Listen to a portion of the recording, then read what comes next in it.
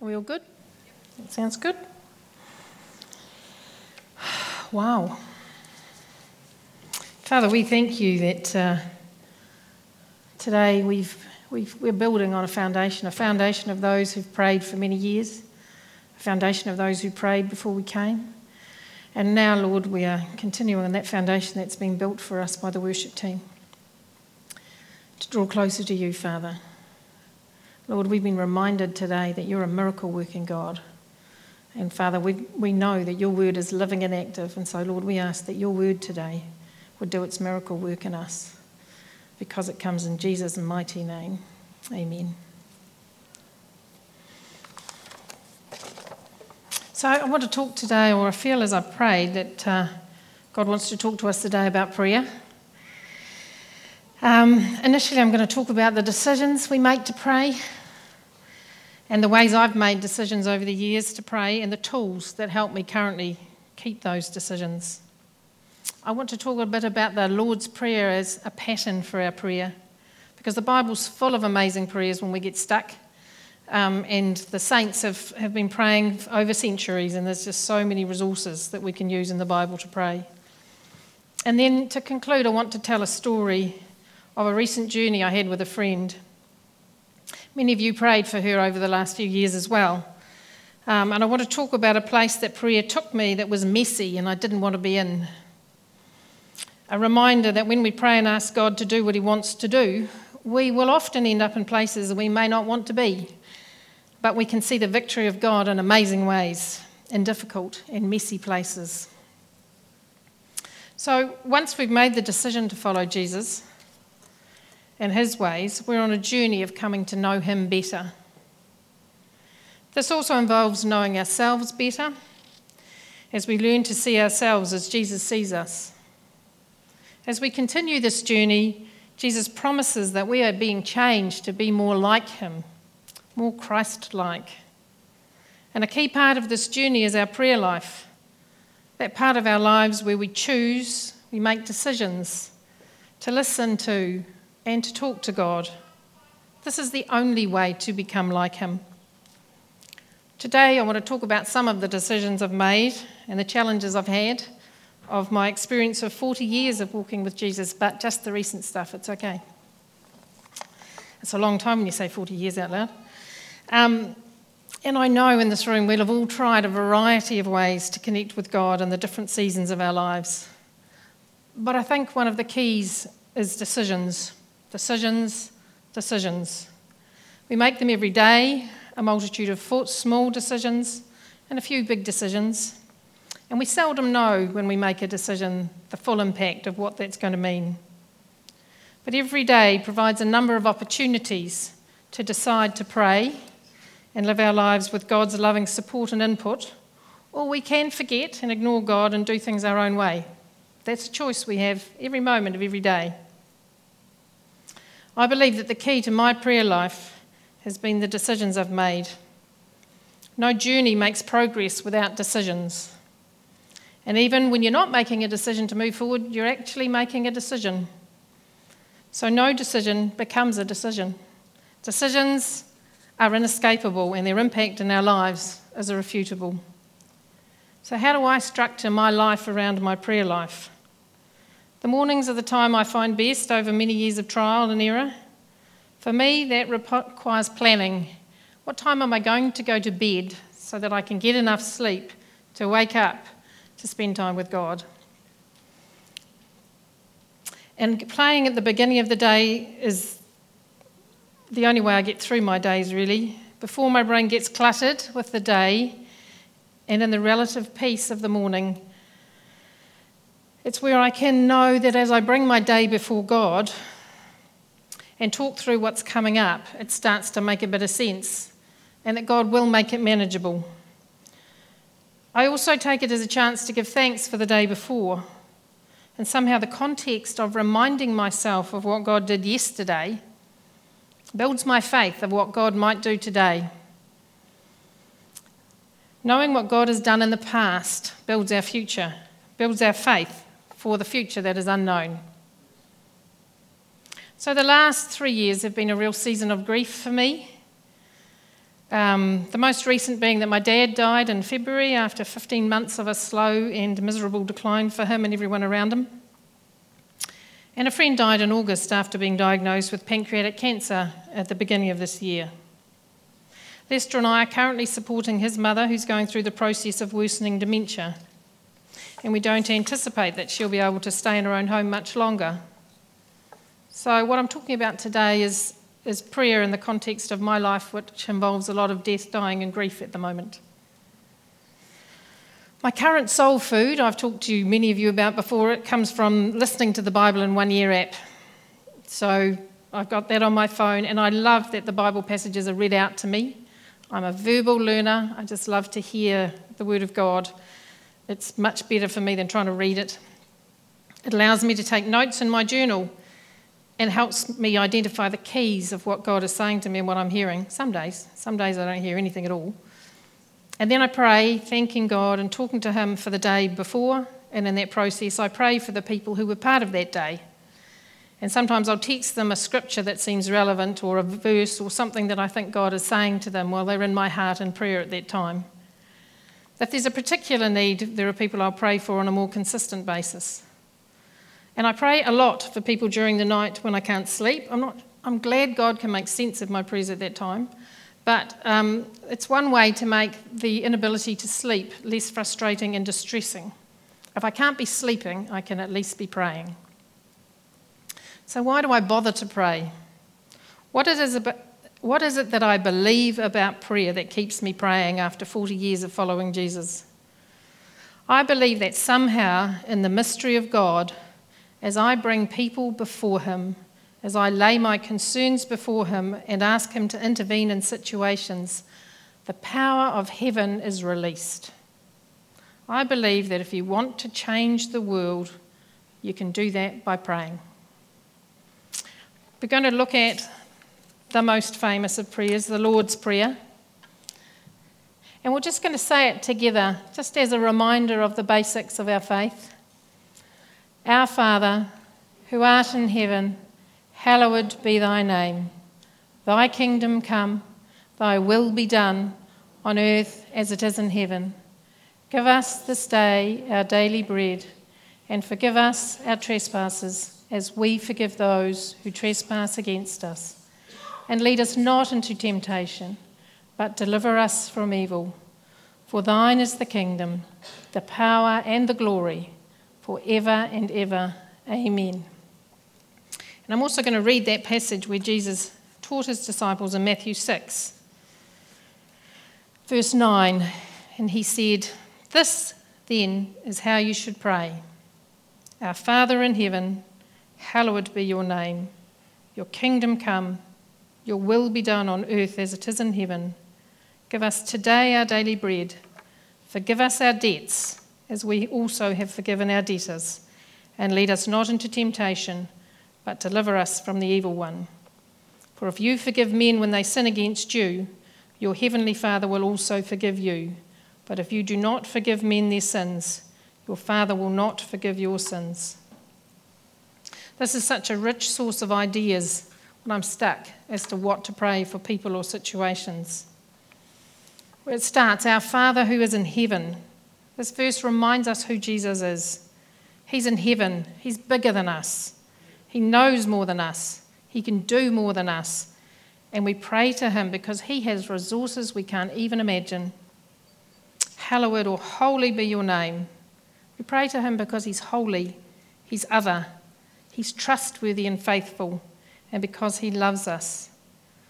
And mostly because he cannot be other than who he is, which is a faithful, loving Father to us. Your kingdom come, your will be done on earth as it is in heaven. This is a line I pray a lot for myself and for others when I don't know what to pray. Your kingdom come, your will be done. Please, Lord, bring heaven to earth. Please, Lord, bring a heavenly perspective. Bring a heavenly outcome. Bring a miracle. Bring an outcome only you can bring.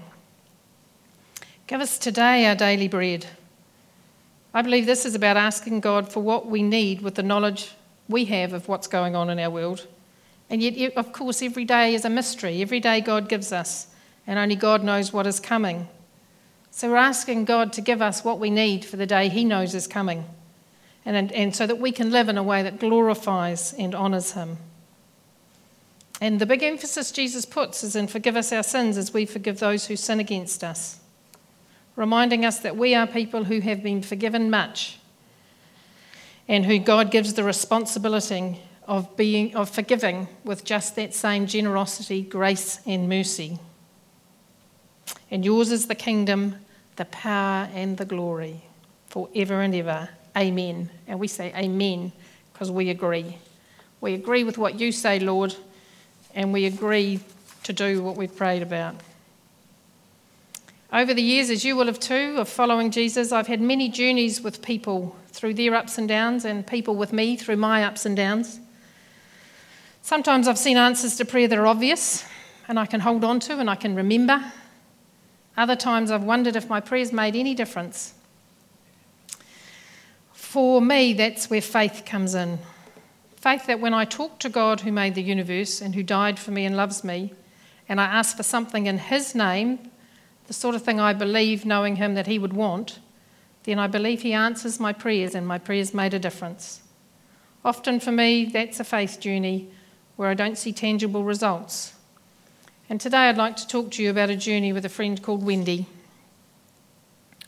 I met Wendy when we began auditing together over 4 years ago. She was the experienced auditor training the newbie, which was me. And despite feeling quite a strong sense of personal caution from the beginning of my journey with Wendy, I also had a strong sense of God's presence in our relationship. Wendy had grown up in a Christian home but did not follow or acknowledge God at that time. She was living in a gay marriage, and she often blatantly lied to people in front of me and about me, which was hard in a working context. I'd only known Wendy for a few months when she rang me one day to say, how did I know she was sick? And then she explained she was in Hillmorton Hospital and would I come and visit her? She was having a manic episode as part of her bipolar disorder. So I visited her a number of times, and as we're both mental health auditors, she knew that I had some understanding of mental health and mental illness and the challenges. And at that time, I told her that Lester and I would pray for her. A few weeks later, when she was discharged, right on Christmas, and being unwell, she couldn't go where she'd planned to, she rang to tell me she was spending Christmas on her own. And of course, the only response to that was, well, why don't you come and spend it with us? Which I think was the purpose of the phone call. And she was a gracious guest and lovely to have. Probably more gracious than my invitation at the time. So we worked together a lot in that first 8 months. And auditing means travelling, it means meals together, it means driving miles together. And Wendy talked a lot. So I heard a lot of her story, which I've discovered since she died, a lot of that was not actually true. But she seemed open when I talked about my relationship with God and praying and being part of a church and what that meant for me. And then after that initial time, we seldom worked together, but she was always very helpful if I had questions. She was very resourceful and knowledgeable and really helpful. And that became a pattern over that next couple of years that we knew each other. She would call me when she was unwell, either mentally or physically. She also had severe asthma, so she'd ring in Simon Hospital, and I'd say, which one? And she'd have a list of things she needed, because you do when you get stuck in hospital and your partner's not well enough to support you. So I spent a lot of time visiting Wendy in public and at Hillmorton through her various health challenges. I didn't find it easy to be friends with Wendy. We had many different values and we saw the world in different ways. Both her illness and her lifestyle were challenging to me, but praying for her meant that God helped me to see her with his eyes, to be able to persist and maintain a relationship in a difficult place. When it came to praying for her, I would often pray, Lord, your kingdom come and your will be done, because I didn't know what to pray. A couple of years ago, I received a text from Wendy asking if I knew a church that would accept her in her current lifestyle. She lives on the other side of town. She and her partner began attending the Salvation Army Church across the road. They became very involved, and the congregation there really took them to heart, and they gradually found a place to belong. And this became a very important part of Wendy's life, and she gradually came to a faith in God and knowing that God loved her. She broke up with her partner at the beginning of 2017, having discovered that she had been appallingly deceived by her. So that meant last year was a very difficult year for her. Well, we thought that was the tough year. And when we didn't see each other, we'd text and send verses and pray for each other and pass each other in airports going one way or t'other. And on the 30th of December, I received a not unusual text that Wendy was in the emergency department. She was a very familiar visitor to the emergency department at Public. And I just texted back that I'd pray for her. I had guests, I was busy. And later that evening, I knew that little voice bothering me was saying, text and see if she's on her own and if she wants some support. I'd already gotten to bed by this stage. So I did, and she did. So I got out of bed and went in to sit with her. Because when you have a mental health diagnosis on your file, your experiences of accident and emergency are not always ideal. The next day, she was diagnosed with pancreatic cancer and told there was no treatment for this. She died in August this year, and her faith as she faced her death and as she looked forward to her eternity with Jesus inspired many. As we sat round her bed, there would be Christian music playing, the Salvation Army lovely women would come and sing and praise, and my colleagues joined in and people came to faith. And it was such an honour to sit with her in those last days. So though in many ways I was a reluctant participant in Wendy's life, I saw many answers to prayer for Wendy and with Wendy. That reminder that praying was not about my faith, but about the loving faithfulness of the God that we pray to. The Wendy who died and is safe with Jesus is not the Wendy I met, and neither am I the person that she met 4.5 years ago. God in his grace changed us both through the time we knew each other. Both of our faith grew, and I was challenged about what I believed and about being resolute in that as I reluctantly participated in Wendy's life.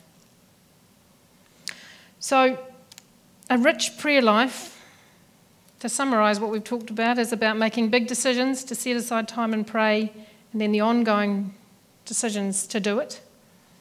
The Bible is a hugely rich resource for us of prayers to guide and teach us how we should pray. And when we pray, we may well end up in places that we did not plan and with people we did not choose and in situations that are messy and difficult. But we will also see the victory of God in unexpected places, and we will grow in our faith. So today I just want to finish with Rachel's favourite blessing. We'll just say that together and then we can have a cup of tea together and catch up with the news of our family here. And I can't see, oh yes I can see it. So let's just stand and say this together as we end. Our service has not ended, it has only just begun. For God is with us every moment of every day. So go then and offer the worship God desires, to do justice, to love kindness, and to walk humbly with God every step along our way. Amen.